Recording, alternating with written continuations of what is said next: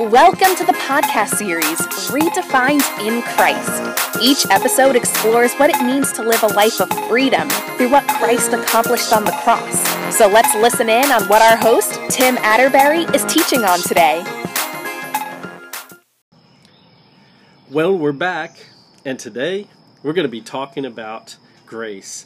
So I've titled this episode, this is the third episode, It's Amazing Grace. I mean, why not? You've probably heard the song. You know, it was made popular by so many artists that it's hard to imagine that Christian life could exist without the song Amazing Grace. John Newton wrote it in 1779 and published it. But since then, according to his biography, it was recorded or performed over 10 million times and in over 11,000 albums. It was in Uncle's Tom Cabin. It was popular during the Civil War and the Vietnam War. It's been sung by Judy Collins, Aretha Franklin, Ray Charles, Johnny Cash, Willie Nelson, and Elvis. Even President Obama sang part of it during a memorial service. I only mention all this to say grace is amazing. That song has touched so many lives and opened the door of the gospel. But what is it to experience God's grace? You know, when I look at Newton's life and you study what happened and how the song came about, he was a captain on a slave trading ship. The ship was caught in a bad storm, and Newton prayed for God to help. The ship didn't go down, so Newton considered it a miracle from God. So he began to profess Christianity, and later on renounced his former slaving profession. Newton actually lived to see Great Britain outlaw slavery in 1807. But imagine, over 30 years he was thinking about how bad of a life he had lived and was living and transforming, and finally saw conviction give way to being convinced in the end. And for me, I look at Newton and I think 30 years of change. 30 years that grace was really changing him. How is it this grace works in our life? It never stops changing us. Grace is our teacher. Titus 2:11 says, "For the grace of God has appeared with salvation for all people." And 12 says, instructing us to deny godliness and worldly lust, to live in a sensible, righteous, and godly way in the present age. And if we look at verse 14, it says, "He gave himself for us to redeem us from all lawlessness, and to cleanse for himself a people for his own possession, eager to do good works." That's what we Christians are. Are you one of those who understand Jesus gave himself to redeem you from all lawlessness and has cleansed you to be his own possession? Eager to do good works? That's what Christians are. That's who we are. If we could just grasp what amazing grace has done in our lives. The grace of God has no limits. It reaches to where we could never imagine. When our minds fight the idea of unlimited grace, it's because we're thinking carnally or naturally. We think grace needs to have an end. Because to every up, there is a down, and to every good, there's a bad, and there's always balance. But grace has no opposite. Grace is the outpouring of God's love. He poured it out on the world without limits. 1 John 4:8 puts it this way, "The one who does not love does not know God, because God is love." You would probably agree with me that this is a pretty intense verse to be so short. It is referring, of course, to those who have received Christ and are letting Him live through them. Because in this way, our love is from God, because we know Him and He lives through us. And so we know God. But really, the important part I want to talk about is the last three words. God is love. I said He's limitless. He's unlimited in His power. Look, God is love. It's His nature. And God is unlimited. This is important to know, and it sheds great light on Jesus and what he represents in the world. God's love. Jesus was God's light on this earth. He was God in the flesh, so he too was love. And the Holy Spirit who came after him into the world, he is the Spirit of love. You see, God really is love. Romans 5:5 says, "This hope will not disappoint us, because God's love has been poured out into our hearts through the Holy Spirit who was given to us." God's love poured out through Jesus Christ, reconciling this world. And it poured out to us who accept it. We receive the Spirit of God in our lives. The Holy Spirit who pours the love of God pours it into our hearts. He pours it out upon us. Jesus died. He took all of the sin of the world upon himself. All of it. I've made and will continue to make that point throughout many of these podcasts. He not only freed us from sin, listen, he took sin away.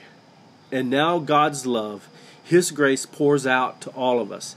And we who have received this revelation realize what it means to be free. When we are born again, it is about embracing what God's grace has done in our lives and accepting it through faith. God's grace was God acting upon the salvation of the world. It cost God.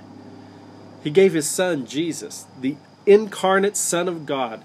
He was the Word made flesh, fashioned as a man, living as a God-man on the earth. Jesus ascended to heaven and was glorified, the first human to be glorified, and is the first of many. 1 John 4:9 says, God's love was revealed among us in this way. God sent his one and only Son into the world so that we might live through him. Jesus is the firstborn from the dead, according to Revelations 1:4. Jesus was the firstborn of his Father, and this is very significant. Firstborn means there were more to come. There's a second, a third, a fourth born. That's us, through spiritual rebirth, being born again. In some ways, we could say our God, who never changes, seems to have changed for us. God in his nature is always the same. But there are changes in God's plan and the way he works with us. Jesus was the Word, and he became flesh. He died and rose, and now he's a glorified man in heaven as the first of us who would be glorified. Let's look at Acts 26:23. It says this, that the Messiah must suffer, and that as the first to rise from the dead, he would proclaim light to our people and to the Gentiles. And Romans 8:29 says, for those he foreknew, he also predestined to be conformed to the image of his Son, so that he would be the firstborn among many brothers. We were meant to receive Christ and believe. Those of us who choose to follow this destiny will live eternally. Everyone born of this grace is predestined to be conformed to the image of Christ. Unfortunately, many have chosen to walk in a lie, in darkness, and have missed the mark. They have missed what happened on the cross and have been blinded by carnality, by the idea that this world is their home. There are many who refuse to love God. They have turned to the blinding darkness and have condemned themselves. It's only through Jesus that we may see and walk in the light of God's grace.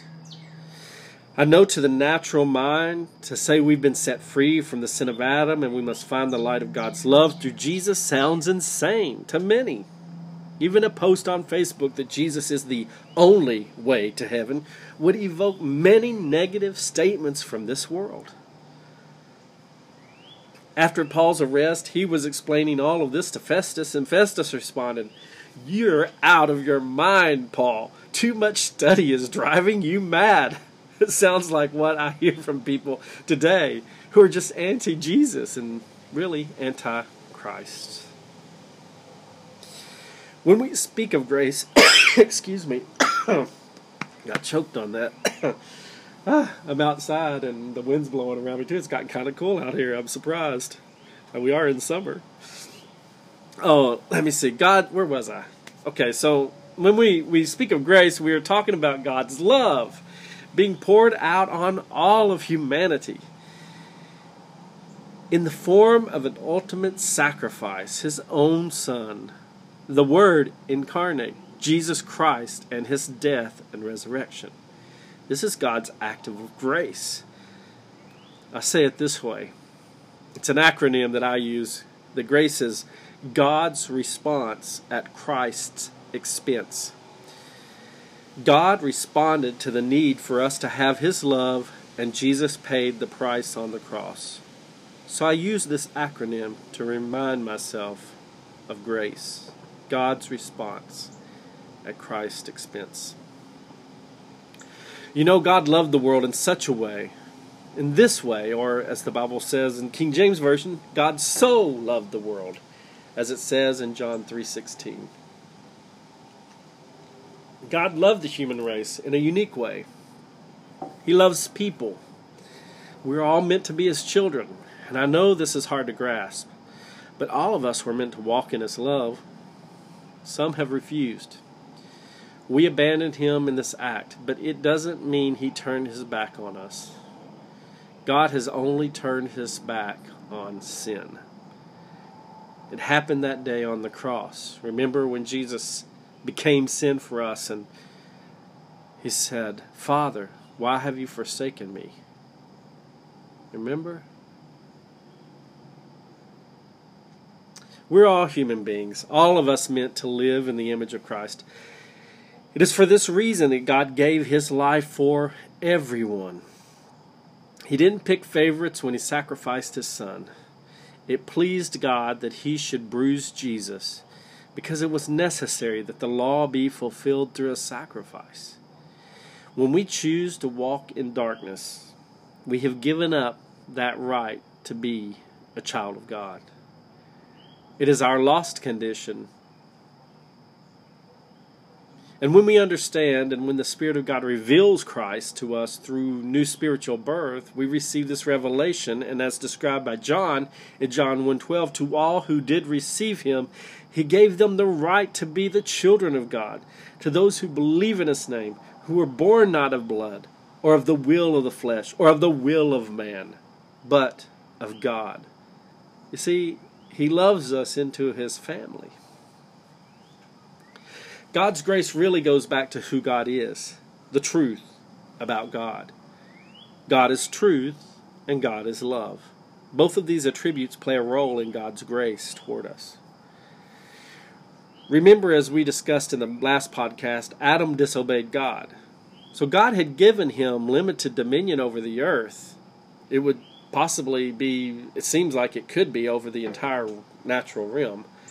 But God gave that to Adam, and Adam gave it all up for the fruit, or through the temptation. And that empowered the serpent, the devil. That gave the devil the authority, the dominion. So in this story, the devil now has dominion over the natural realm. I'm reminding you of all this to show you that God is not a liar. You see, God gave it him, and God did not take it back. A man would have to take it back. He gave Adam dominion.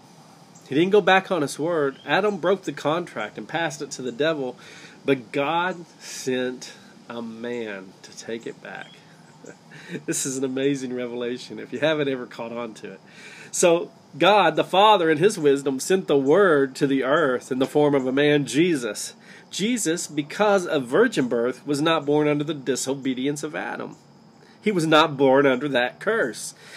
He was born of the Holy Spirit. He walked the earth free of the curse of disobedience. He then was able to take back the authority over the natural realm. He took the keys of death from the devil and freed all of us from the curse of eternal death. This is God, the truth, at work. And in His love, He freed us all. He took the sin of the world, every sin for every man and woman, and made us family if we would choose it, if we would accept it. He had already chosen us to receive Him. We only have to accept, because He loves all of us. You see, when I accepted Christ, and that He was the love of God, and that I received His Spirit in me, what I received was the revelation of what happened on the cross 2,000 years ago. God loves us. You know, I've listened to many questions by others, such as, if God loves us, then why does He let all the bad things happen? Or why would He send somebody to hell? Or surely a merciful God would judge fairly. Why would He let anyone die or be sick? These are all valid and logical questions.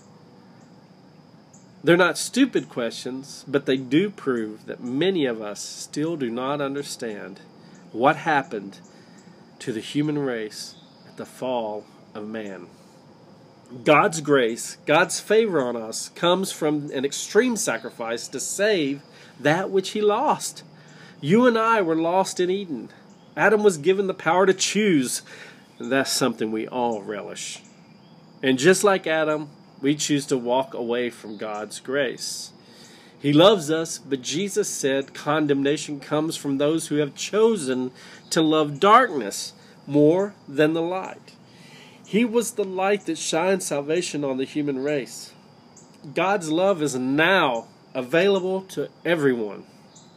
God wants to have that right relationship with all of us. So He made a way. Bad happens because of sin in the world, brought on by Adam's transgression. And God's grace will carry us through it, and one day above it. God loves us, and He doesn't send people to hell. People choose hell by following the devil and choosing to walk away from God's love through Jesus Christ. God is merciful, and He judges fairly. If He is judging, He always judges fairly. But according to the Scriptures, He has chosen not to judge us or hold our sins against us while we live on this earth. However, people suffer and die because of Adam listening to the devil and fulfilling his own natural and carnal desires. The world suffers sickness and death. But we have all been given away the way of truth and life, and it will help us escape all of these bad things in the end. The only one stopping you, and you know what I'm going to say, the only one stopping you is you. You choose to accept or reject Christ. You choose to accept or reject God's grace.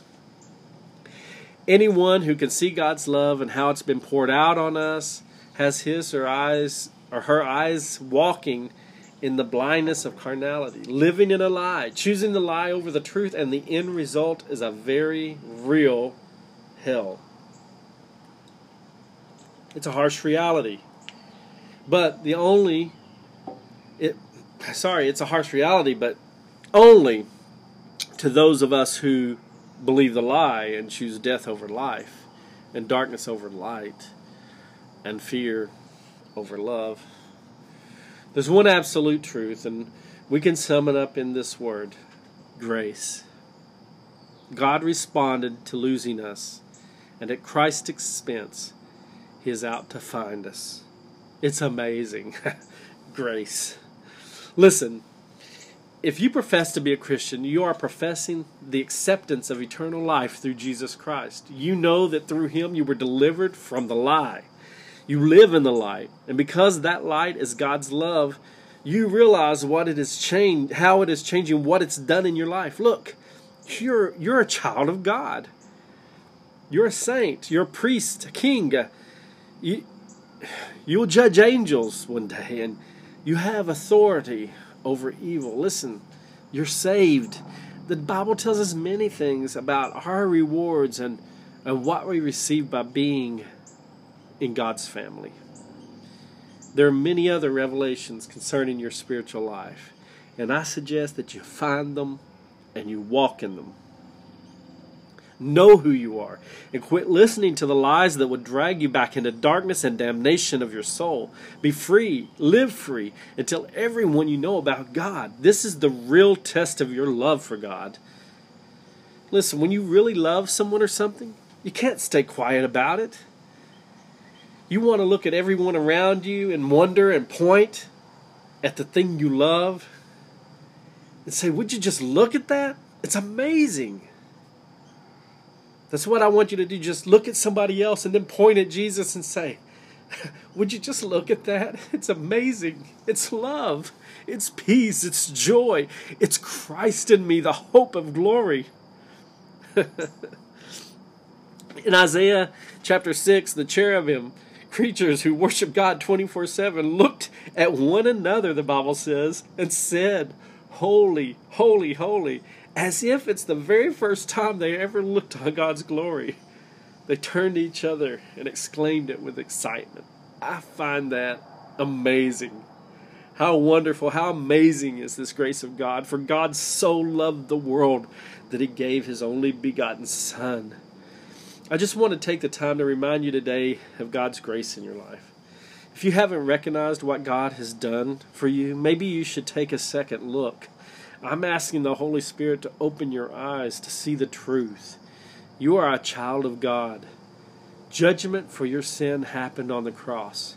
God chose from that point not to hold you accountable anymore for your sin, but to free you from it, to live in His grace. The only reason any one of us will end up in hell is because we love this world more than we love Jesus. For this is the condemnation. And it's the darkness, the lie that many believe. They choose their love for this world over their love for God. They have brought judgment upon themselves. They've brought it on themselves because they have been seduced by sin. I'm asking God today to open your eyes wide to the work of grace in your life, to your freedom from sin, and asking you to allow God's love to do its perfect work in you to overcome the lies, to give you peace where there's turmoil, hope where there's depression, and love where there's fear. I'm asking you to walk in your call. God calls out to you from the blood of Jesus on Calvary to accept eternal life and peace through His love for you. Receive it in Jesus' name. And as always, let your faith work through love for a miraculous life in Christ. And I'm just going to tell you, I can't wait till the next episode. It's called Depolarizing Your Spiritual Life. And I know you're going to find that interesting. So please check back in for the next episode. And be blessed in Jesus' name. Thank you for listening to this podcast. Be sure to tell your friends that they can find it on most major distributions. Just search Tim Atterbury or the title, Redefined in Christ. You can learn more about Tim, his mission work in Honduras, and transcripts of these podcasts at www.timatterbury.website. Again, thanks for listening, and remember, faith works through love.